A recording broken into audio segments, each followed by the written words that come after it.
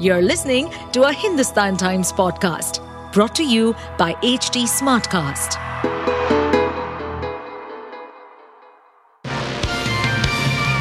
Hello, these are the top news for the day.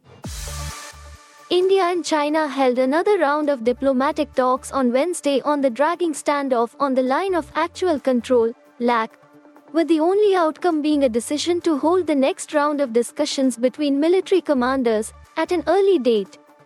The 27th meeting of the Working Mechanism for Consultation and Coordination on India-China Border Affairs was held in person in New Delhi, the External Affairs Ministry said in a statement. While noting that restoring peace and tranquility will create conditions for normalizing bilateral relations, the statement said, in order to achieve this objective, in accordance with existing bilateral agreements and protocols, they agreed to hold the next, 19th, round of senior commanders meeting at an early date.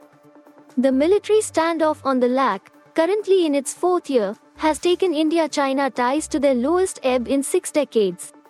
Soon after the standoff emerged in the open, a brutal clash at Galwan Valley killed 20 Indian soldiers and at least 4 Chinese troops in June 2020.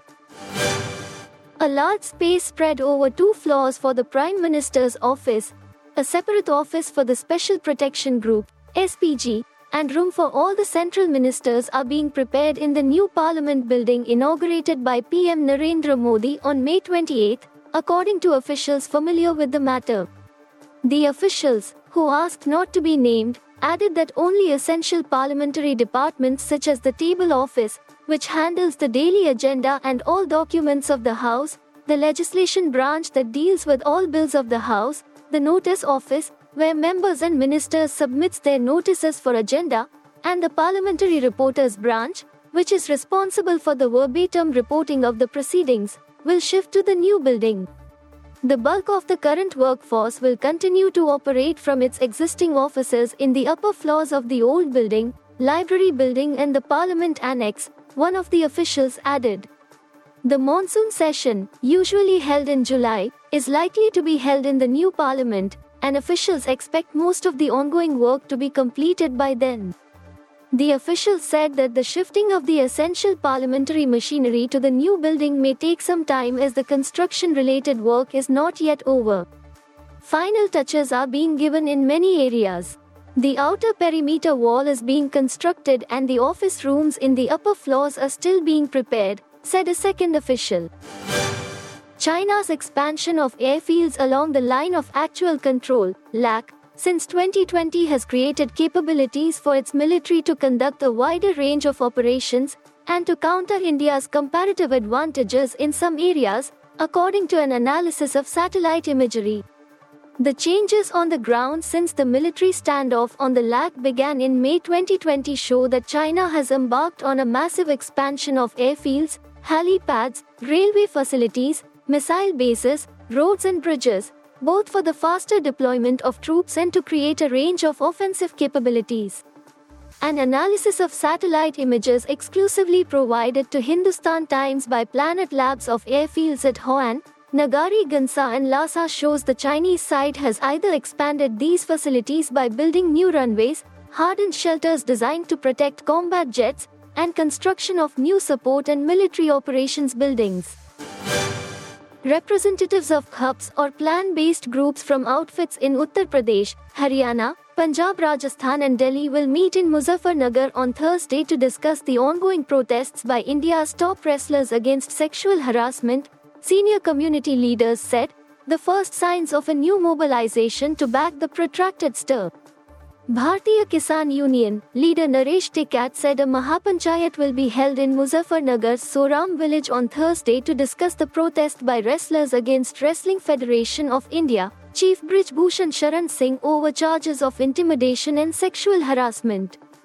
Tikat's comments came a day after he convinced Tokyo Olympics bronze medalist Bajrang Punia, Rio Games bronze medalist Sakshi Malik, and double World Championship bronze medalist Vinesh Fogart, they have 45 senior international medals between them, to hold off on immersing their medals in the Ganga amid high drama in Haridwar.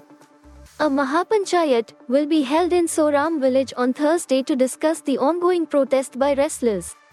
Representatives of different clubs from UP, Haryana, Punjab, Rajasthan and Delhi will participate in it, TICAT said. Akash Ambani, the elder son of billionaire Mukesh Ambani, and his wife Shloka Mehta Ambani on Wednesday welcomed their second child on Wednesday, a baby girl. The couple had their first child Prithvi in December 2020. Dhanraj Natwani, a friend of the Ambani children and son of family confidant and Rajya Sabha MP Parimal Natwani, took to Twitter to announce the birth of the girl child. Heartiest congratulations to Akash and Shloka Ambani on the joyous arrival of their little princess. May this precious blessing bring immense happiness and love to your lives, he tweeted. In November last year, Akash's twin sister Isha and her husband Anand Piramal became parents to twins who were named Krishna and Adya. Mukesh Ambani has 3 children, twins Akash and Isha and younger son Anant. All are now involved with his oil to telecom to retail conglomerate. While Akash looks after the telecom business, Isha is involved with the retail venture. Anant is looking after the new energy vertical. You were listening to the HT Daily News Wrap, a beta production brought to you by HT Smartcast. Please give us feedback on Instagram, Twitter and Facebook at HT Smartcast or via email to podcasts@hindustantimes.com. Until next time. To stay updated on this podcast, follow us at HT Smartcast on all the major social media platforms.